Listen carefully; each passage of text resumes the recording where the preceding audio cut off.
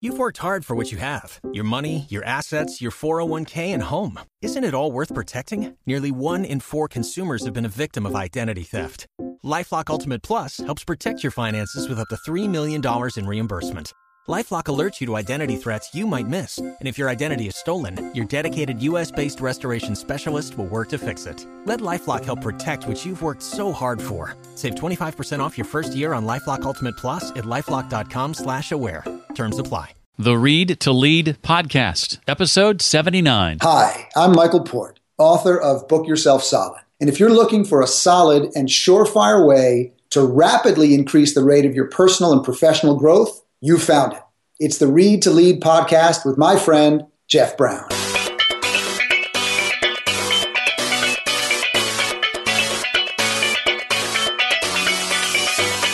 The real danger that I often talk about is not the horrible job, it's the good enough job. Because a good enough job will woo you to sleep, and you'll wake up 10 years later at a job you wanted to stay at 1 year. Welcome to the Read to Lead podcast with Jeff Brown.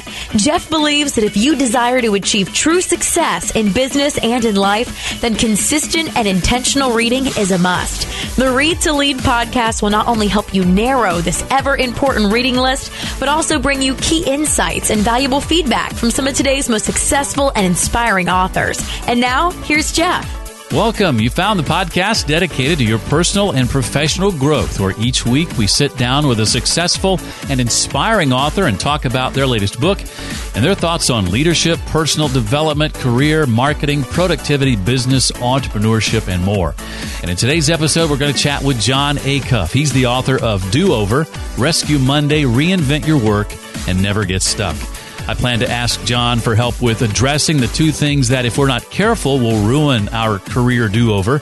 The idea that giving a relationship what it needs starts with identifying the type of relationship it is, walking you through the two-step process of uncovering skills you maybe didn't even know you had, and quite a bit more. The educational site lynda.com is helping make this episode possible. To take advantage of their free 10-day trial and have access during those 10 days to 100% of their video tutorials, just visit readtoleadpodcast.com/Lynda. And to enjoy the latest business books in summary form, check out Blinkist, where you get access to summaries of your favorite business books in both written and audio form. To find out more, readtoleadpodcast.com/Blinkist. Recently, I asked here on the show for you to consider voting for the Read to Lead podcast at this year's 10th Annual Podcast Awards in Las Vegas. Those awards were last week, and I'm sorry to say Read to Lead did not win, but there was some very stiff competition in that category, including several offerings from NPR like Marketplace, Planet Money, and others. Also, the Startup Podcast, The Dave Ramsey Show, Pat Flynn's Smart Passive Income, several others. The eventual winner was Freakonomics Radio. So congratulations to the folks there for winning Best Business Podcast. Our hats off to them. And though we didn't win, if you helped cast a vote for the Read to Lead podcast, I really appreciate it. Thank you very much for believing in what we do here and for helping us to continue doing it week after week. Jon Acuff is the author of 5 books, including the Wall Street Journal bestseller Quitter, the New York Times bestseller Start. For 16 years, he's helped companies like Home Depot, Bose, Staples, and Autotrader.com tell their stories. He's also a well-known public speaker, and a pretty good one at that. His blogs have been read by millions of humans, and his latest book is called Do Over, Rescue Monday, Reinvent Your Work, and Never Get Stuck. And we're excited to have him back on the show today. Jon, welcome to the Read to Lead podcast. Yeah, it's great to talk to you again, Jeff. How long has it been since we last did our podcast together? About 18 months, I guess, about a year and a half. Wow, it's been a fast 18 months. It really, really has. And you know, when it comes to the new book, you jump into this right away. It seems almost universal that, you know, we hate Mondays, we love Fridays. We've bought into this lie that, you know, work is supposed to be a chore, it's supposed to be miserable. How did we get here exactly? I think it's a generation thing. I think, you know, I'm really fascinated about the way generations are changing and how they approach work. I talked to an executive at a Fortune, I think probably Fortune 100, whatever the biggest one is. That's the type of company he was at. And they just did all this amazing research, and Generation Edge, which is people who are 13 to 17 right now, 4 to 5 of them believe that they'll do their passion for their profession. So we're already starting to see the way they're changing what they're on YouTube. They're making businesses. Kids are plugging into things. And so I think part of that's generational, in that you just accepted that a job's just a job. It's what you have to do. It's time to grow up. It's time to be an adult. And, there's a reason Dilbert books sell millions of copies. There's a reason The Office was a popular show. There's a reason we eat at TGI Fridays, not TGI Mondays. And so I don't think you have to hate your job to work on your job. I think my hope with Do-Over is that if you have a bad job, it can be good. If you have a good job, it can be great. If you have a great job, it can be awesome. And the real danger that I often talk about is not the horrible job, it's the good enough job. Because a good enough job will woo you to sleep. And you'll wake up 10 years later at a job you wanted to stay at 1 year.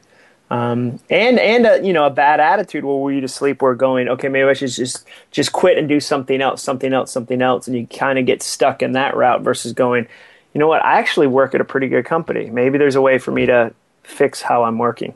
I've had a chance to experience that sort of thing firsthand and trying to, grow my skills and learn new things, and then was able to see those things tapped into down the road. So I can certainly attest to that. Well, and you often don't see that coming either.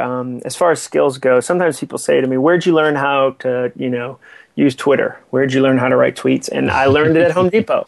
I was a copywriter for Home Depot, and I'd walk in the morning and they'd say, we need 10 headlines about granite for the New York Times ad by noon. And I learned how to do that. And at the time, I didn't know, someday this will really help me on Twitter. Twitter didn't exist. I couldn't have predicted that. But we carry our skills forward with us. Well, share, if you would, what you experienced, John, in those 24 hours immediately after leaving that job you called your dream job, and this whole idea of a career savings account. Yeah, so that evening, we went to a family fun night at my kid's school. And, as anybody who's a parent knows, the first thing you do at a family fun night is you go to the balloon animal guy or the face painting person, or the state takes your kids away. And so we did that, and the balloon animal guy, because the town I live in, Franklin, is really small. So everybody knows everybody. Everybody's famous.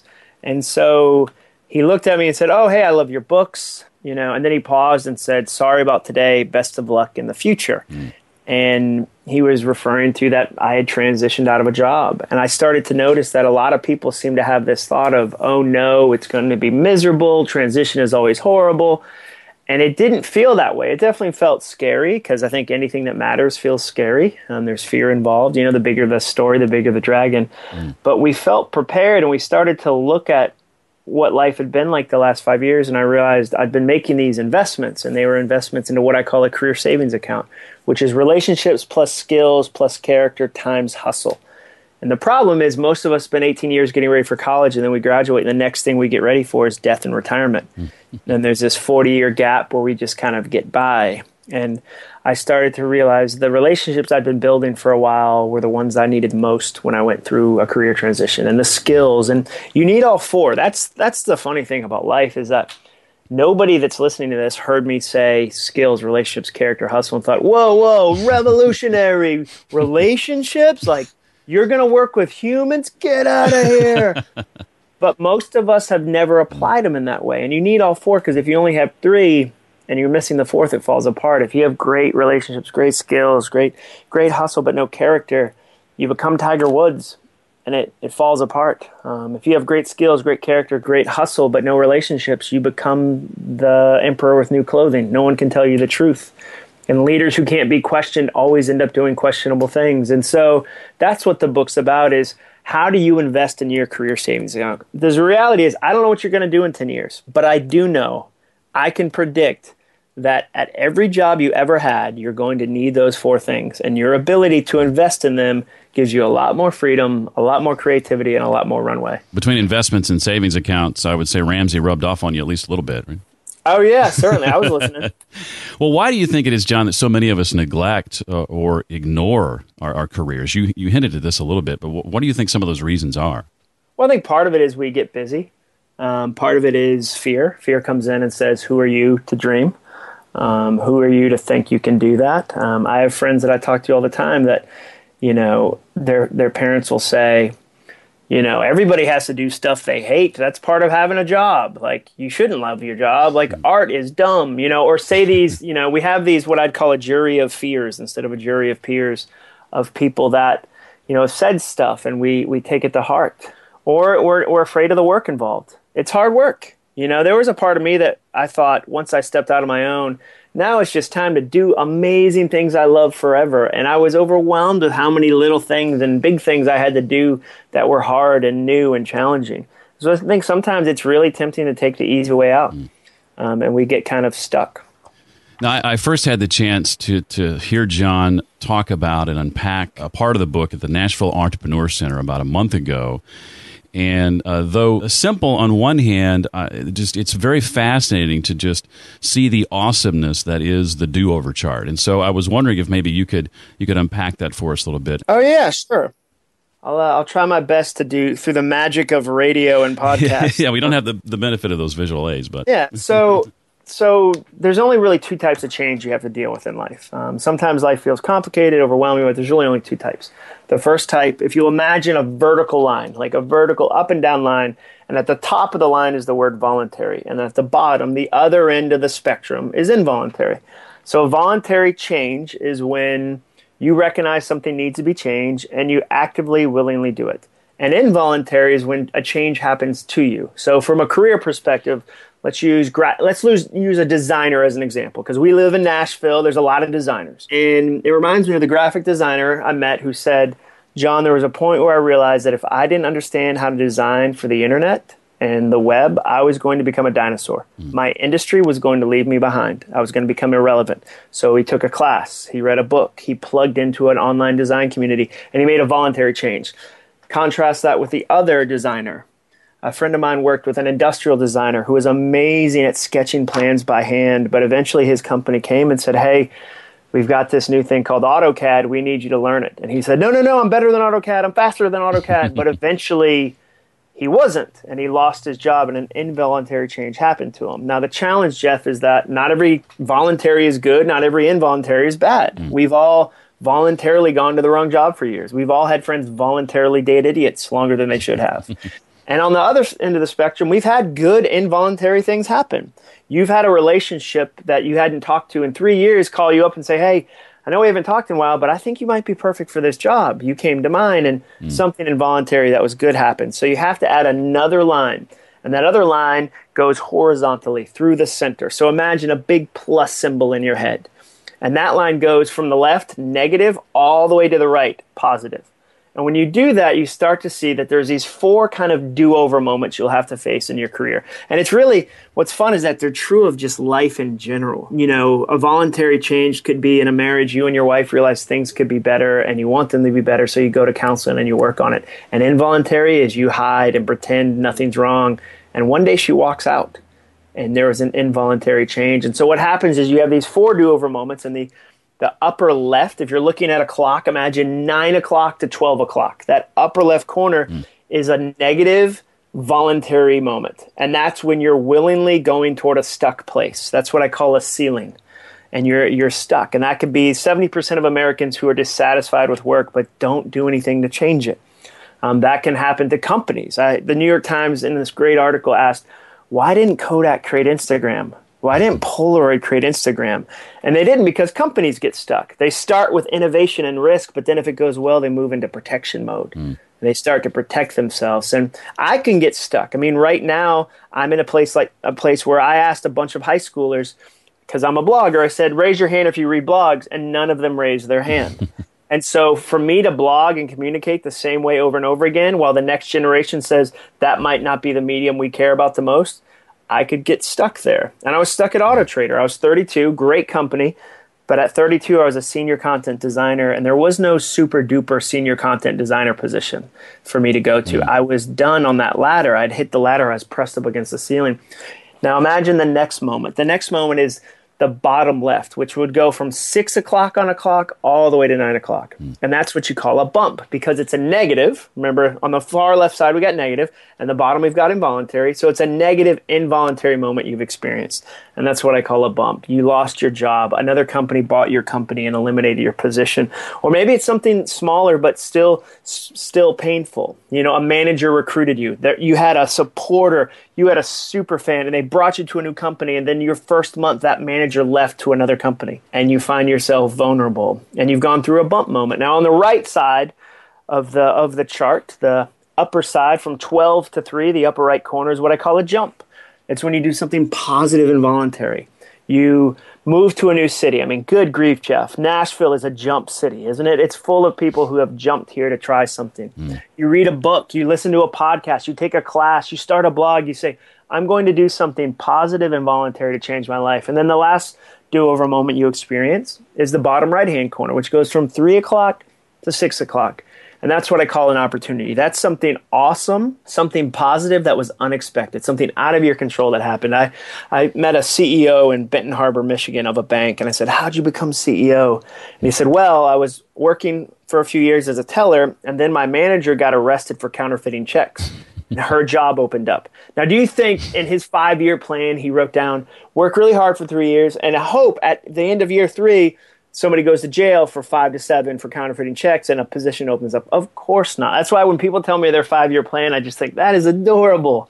Like, you think that's what's going to happen? That is so great. That's so optimistic, you know.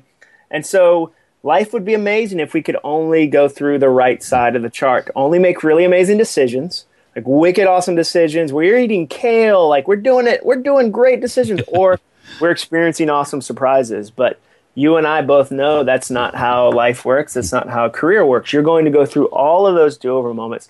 So the book is really about how do you navigate them, and you navigate them with the career savings account, because one of those investments is something you need in each of those do-over moments. I once worked at a radio station where the only way I realized I was going to move up was if the elderly general manager died. And then the elderly general manager died, and so I was able to move up. True story. Yeah, exactly. Yeah. Promotion through death. And I mean, but it can be like, I've seen places where somebody's fallen in love and they move to another city, and that position opened up. And again, you didn't control that. You know, and so that's why I try to, it's a balance, and you walk through all four. And I mean, some of your listeners right now, especially if they're business owners, like a small business owner, you went through all four of those do-over moments by 9 o'clock this morning. Like before the first coffee had set in, you were like, yep. And so it's not about avoiding them. It's about really kind of leaning in them and figuring out how to navigate them. Well, if you are attempting to navigate some do-over moments, maybe you've determined that some additional training is in your future. If that's the case, then I can think of no better place to begin that training than with a site like lynda.com. They're a sponsor of the Read to Lead podcast, and they're offering to you as a listener to this show the chance to have access to 100% of their video tutorials absolutely free for 10 days. Whatever skill it is you're looking to master, chances are lynda.com has a course just for you. Maybe you want to learn to be assertive, or maybe you're trying to bootstrap your business, or you just want to get better at getting things done, then you should consider a membership to lynda.com. Again, you can try it risk-free for 10 days, absolutely free, just by going to readtoleadpodcast.com/Lynda. So whether you're looking to become an industry expert, you're passionate about a hobby, or you just want to learn something new, lynda.com is the place to do that with that free 10-day trial. One more time, that address is readtoleadpodcast.com/Lynda. Well, at this point, John, I think it's important we address the two things that you say, if we're not careful, will ruin our career do-over. What are those two things? Yeah, the two things, and I made it chapter 2 because I really, understand that people are busy. Like I want to believe that everybody reads every page and takes copious notes and then does like a book report on it. But the second chapter is about the two things, and the two things are your attitude and your expectations. And I encourage people to choose your attitude and adjust your expectations. And by choose your attitude, I mean, don't try to change it right away. I mean, that's exhausting. Changing your attitude can take years, but each day we get the choice. We get to choose that I'm going to work as hard as I can today, even if it's a job I don't love. I'm going to pay attention to my boss in a meeting. I'm going to treat customers like they're not a nuisance. They're the reason I have a job. And I'm going to choose that. And you choose your attitude until one day it chooses you right back. Because nothing will wreck a job as fast as a bad attitude. The second thing is adjust your expectations. I think a lot of times we bring some secret expectations into jobs. We think, okay, for me, it just reminds me of working at certain companies where I wanted to be a creative writer, and I would get really mad that they weren't asking me to be a creative writer until I realized they hadn't hired me to be a creative writer. They had hired me to be a technical writer, to write, descriptions of how to fill out forms. They weren't, and you have to adjust that. And expectations is a weird thing. I had, it was one of the guys from Car Talk, and I put this in the book, said that happiness is reality minus expectations. But I don't believe in that. I don't believe that's true, because what that's saying is the way to be happy is to not have any expectations. But an expectation to me is about hope. It's about dreaming. It's about a vision for the future. So I think we're supposed to have wild, big expectations. I just think we're supposed to be adjusting them to where we actually are. And if we don't like where we actually are, we get the power to kind of choose that and change that. I want to take a few minutes, John, to dig a little bit deeper into each of the career investment areas. John, by the way, dedicates a section of the book to each of these with several chapters to each. So let's start with relationships. You make the assertion that we can't give a relationship what it needs if we don't know what type of relationship it is. And the good news is it's not complicated, but describe for us the three categories that our work relationships tend to fall into. Yeah, they're pretty simple. There's foes, there's friends, and there's advocates. And a foe is just someone that makes your dream, your job difficult. And I think we have this kind of weird hater culture that I've contributed to in a bad way, if I'm being honest, where we've over-labeled people haters. And part of that's narcissism, like the idea that there's something like you're so important, there's somebody that hates your dream. So I think we have to be careful about what a foe really is, because a foe can be somebody who criticizes it. So it can be somebody that says, Jeff's podcast is horrible and writes a diatribe on it. But a foe can also be somebody you think is your friend, but they ask really dangerous, painful questions. I saw on this Instagram account, Humans in New York, this girl had brought up the point about the word still. And what happens is people come up and say, hey, are you still doing that podcast? Are you still doing photography? And the word still is small, but it's painful because it chips away and says, because it's clearly a failure, because it's dumb to chase that. Are you still doing that? And so foes can come in a lot of different sizes. And what I encourage people to do with foes is give them what they need most, which is distance. Foes are sticky. They, the people that criticize us tend to get our best time, our best creativity, and our best energy. And I think we need to put some distance between where we are and where they are. The second one, friends. We need friends. And part of the book talks about the power of casual friendships, or what I call boomerang relationships. Where the relationship didn't end, they just went off into the distance, and you don't know when it's going to come back. You don't know when that, you'll work with that person again, you'll be in relationship with them again. And so just the idea of being deliberate about our friendships. And the problem is a lot of times we think being deliberate means being manipulative. Like I, myself included, we hate the word networking. Like it sounds so sleazy. It sounds like you're going to be in a, Marriott ballroom while somebody throws business cards at your face and tries to monopolize your time. But that's not what I mean. I mean, be friends with people, be connected in a community. When you go through a bump, which was that negative involuntary moment, you'll need your relationships. That's what you need the most there. If you want to figure out who your friends are, go through a negative, unexpected moment. And the people you thought would run to you often disappear. And the people you didn't know even knew you existed are the ones who show up because of your relationships. And the last one, advocates. Difference between a friend and an advocate is a friend is someone you share your day with. An advocate is someone you shape your career with. We need mentors. Maybe you'd like to use the word mentor instead of advocate. We need people that are ahead of us. And we have this tool, the careersavingsAccount.com, where it's 12 fun questions that give you a quick look at your career.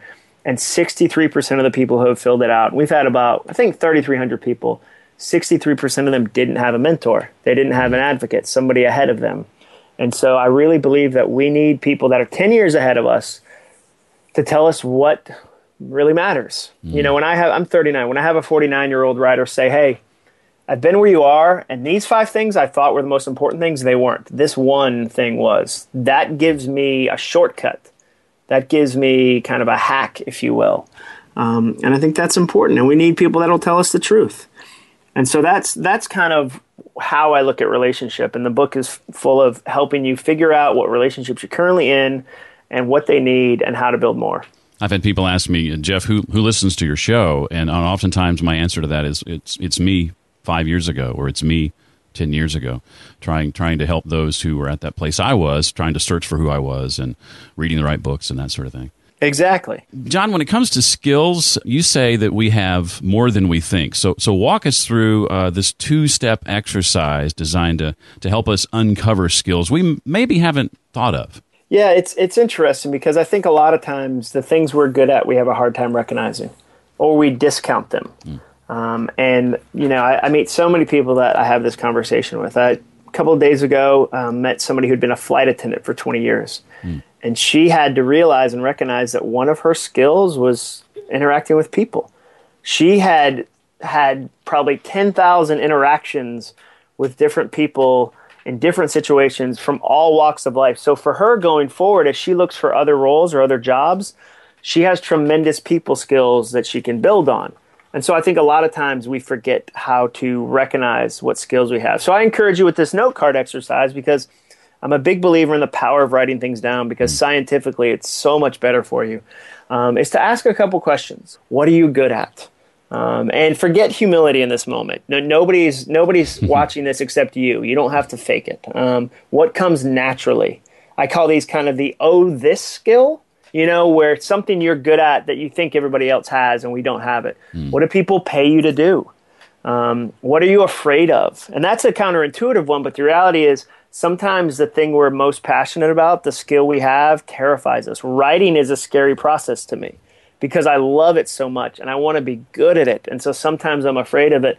And then, simple kind of a smaller question would be, if you wrote an ebook, what would the topic be? Let's say tomorrow that, you lose your job, you've lost all your money. The only way to kind of save things is to create a quick, short ebook explaining how to do something to somebody else. What would the topic be? Let's say it was a trilogy. You had to do 3 different books. What would the topic be? And so my hope with an exercise like that is I kind of smoke out some of those skills that might have been hidden or you might have been discounting because they come naturally. So that's the first part. The second part is you start to look for patterns. You start to say, wow, these 4 skills are related. These are things that, I'm really good at. I met an optometrist in Houston, and she had sent these handmade dolls to my children. And my wife is a crafter, and she said, John, you don't understand how good these are. And she started to show me the details and just how precise they were. And when I met her, she told me she was an optometrist. And of course, she's great at precision. She deals with the eye, like this amazing little machine. And sure, of course, those things are related. That was a skill. She's detailed and precise. And so she would recognize those patterns. I wrote 5 note cards down, and 4 of them are about precision and detail and organization. The next thing I do, I should look for some of that in it so that I bring that skill forward. That's my hope with this, is that these 4 things that you're developing, you'll always need at whatever job you end up at. There'll never be a job where they go, we wish you had less character. And so that's what I mean by that skills exercise. Yeah, and in this section on character, you dedicate a chapter to generosity. Share why you think generosity matters so much to our career. And I know this specifically you mentioned is an area that you sometimes struggle with personally. Yeah, I think generosity can be a game changer because I think it's so important relationally. In addition to all the things that it does for you that being generous does, as far as it loosens your hand on things, it helps you not try to control things, and kind of suffocate them. But I think from a career perspective, it's really important because the thing is, people never forget your greed. Greed is one of those things that people remember. And there was a great story that I read by this guy, Roy H. Williams, this marketing writer, brilliant guy.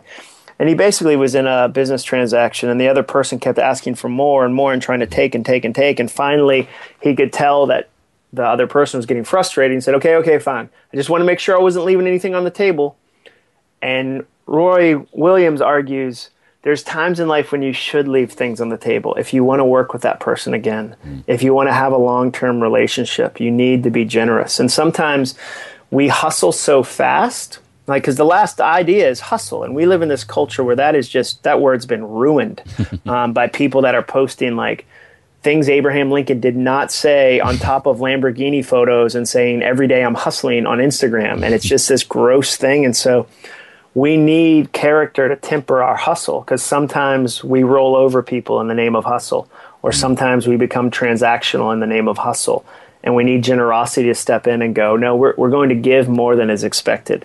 And we're going to create relationships where we serve people. And that's the long-term play. The short-term play is try to get everything you can, burn out the relationship, create shells of people as you roll through them. The long-term, for me, smart thing to do, the character thing to do, is to build relationships that are based on generosity. So this career savings account we've talked about, we've touched on relationships, skills, and character. We then multiply those by hustle. And John says this is when fear can really start to creep in. John, what are the 2 questions that our fear is most likely to prompt at this point? Yeah, fear is funny how it does tend to wait for certain moments where it'll give you some space. And you'll think, okay, like things are moving along. And then you try to kind of step out and it gets really loud. And the first question is, what if I don't have what it takes? Like, what if I don't have what it takes? And the real danger of that question is that we never define it. We never stop and go, okay, what does that mean? What is the it I'm talking about? I had a friend of mine, Kyle Chowning, who I'm in a mastermind with, really challenged me on this kind of idea. And this was about 6 months ago. And I said, okay, I'm nervous about the book launch. And I said, I'm really nervous. And he said, well, what's your goal? Which is him asking me to define it. He said, what's your goal? I said, I want it to go well and do great. And he said, well, that is a terrible goal. And I said, what do you mean? He said, you're a perfectionist. Your drug of choice is failure. And so you never want to define the goal so you can just constantly keep failing. And he said, let's define what that goal is. And that's what I encourage people, like, let's define it. Because fear wants you to remain vague. And so if we can stop for a second and say, okay, what is it? What's the thing I don't think I have? Why am I pretending everybody else has that thing? Like whenever somebody, and part of it is Instagram and social media makes everybody look like they've got their whole lives put together. And you think, okay, everybody else has it. I don't have it.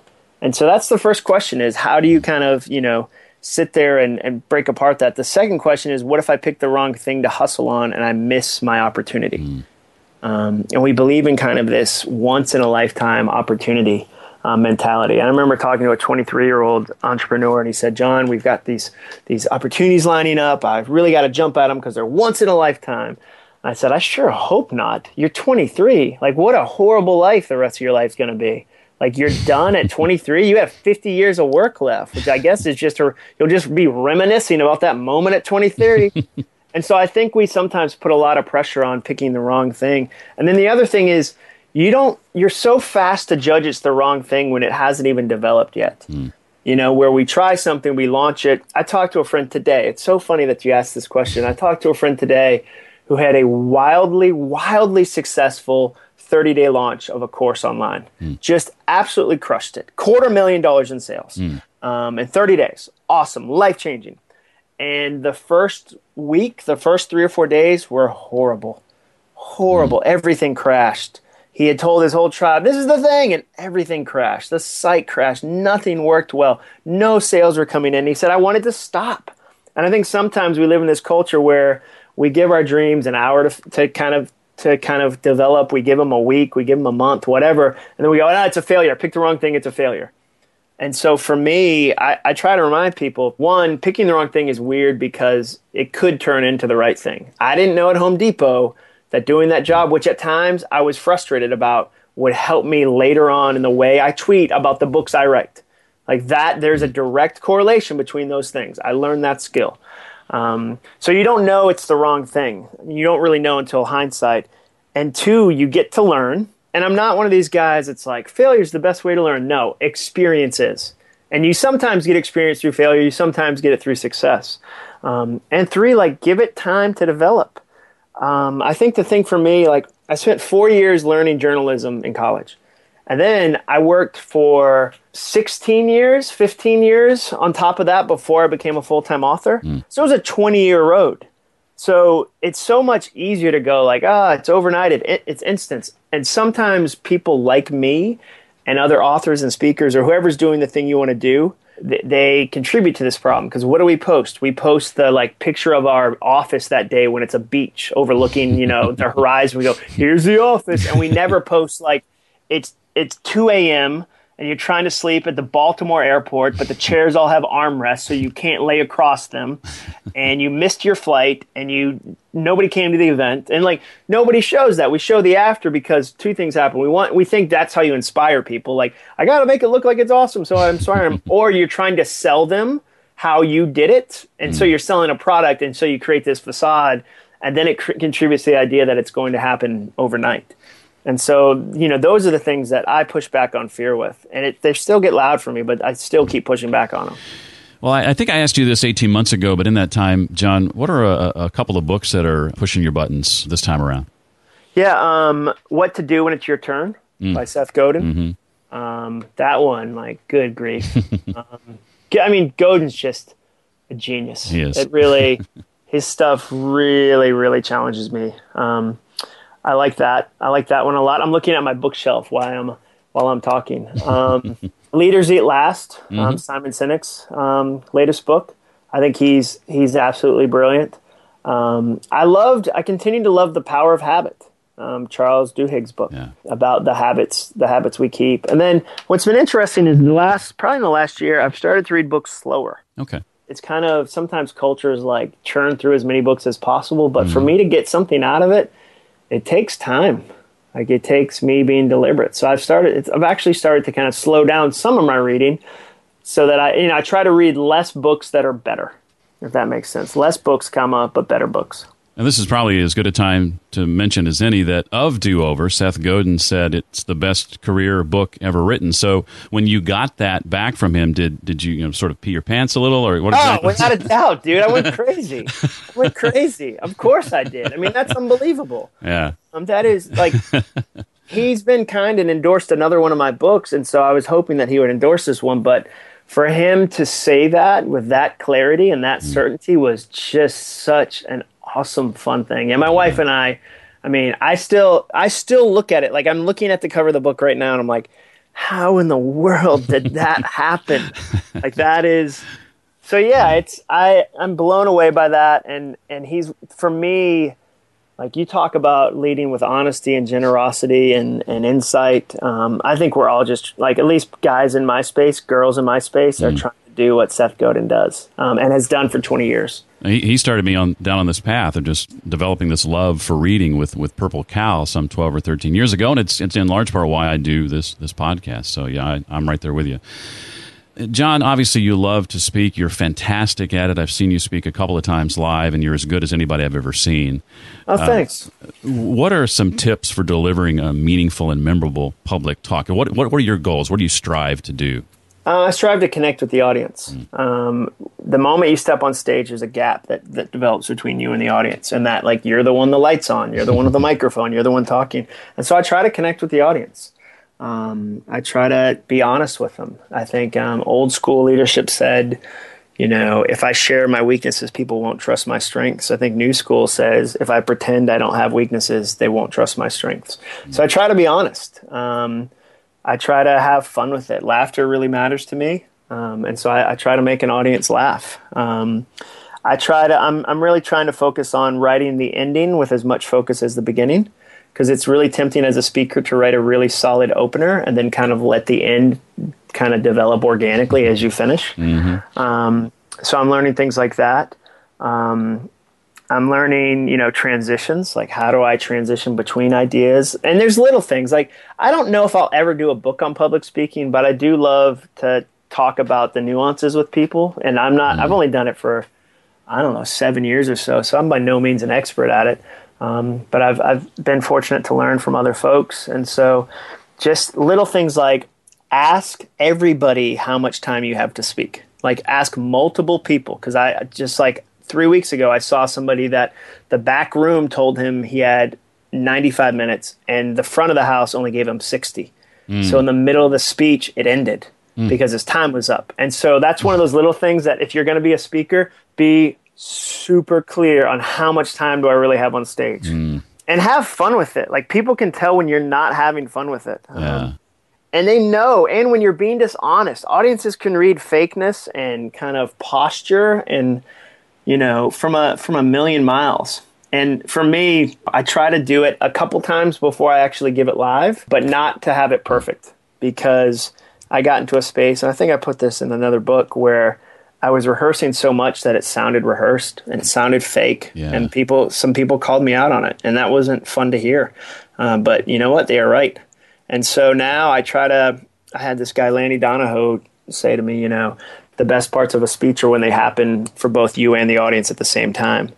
And that takes a lot of bravery. Like, that's not easy. But man, is that fun when it does, where you get to, you know, I spoke to a group of real estate agents on Monday, and I got to say to them, I was talking about the feeling of failure and like going to an event where nobody showed up. And I got to say to them, like, you've done that before, where you have an open house and you have to do like the Rice Krispie treat walk of shame, where you bring like snacks for 800 people and 4 show up, and you have to carry all those failure snacks right back to the car. Like, I didn't plan to say that. Like, that happened in the moment. And it was one of my favorite moments that day, because they like, will I ever get to use that joke again? Maybe not. Like, maybe I'll speak to other real estate agents and get to say that. But for that moment, we both experienced it, and it was really funny. And so those are some of my tips about speaking.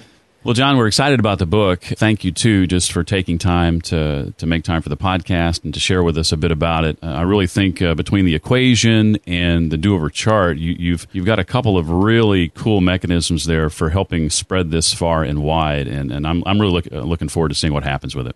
Oh, thanks, Jeff. I really appreciate you continuing to be a supporter and continuing to give me such great podcast opportunities like this. Be sure and reach out to John on Twitter. Let him know what you thought of our conversation. He's at John Acuff on Twitter. That's at JONACUFF. For more on the books and other resources we talked about today, you can find links to all of them at the page created on our website just for this episode. It's readtoleadpodcast.com/079. To keep the podcast going strong, visit our sponsors, readtoleadpodcast.com/Linda and readtoleadpodcast.com/Blinkist. Ratings and reviews of the podcast help get the podcast noticed, and we're very thankful for each and every one that we get, so much so that if you think the show is 5-star worthy and leave a rating and written review so we know who you are, we'll be sure to mention you by name in an upcoming episode of the podcast. To leave your rating and review right now, one of 2 ways to do that: readtoleadpodcast.com/iTunes or readtoleadpodcast.com/Stitcher. Well, that does it for another week. I look forward to seeing you next time for the Read to Lead podcast.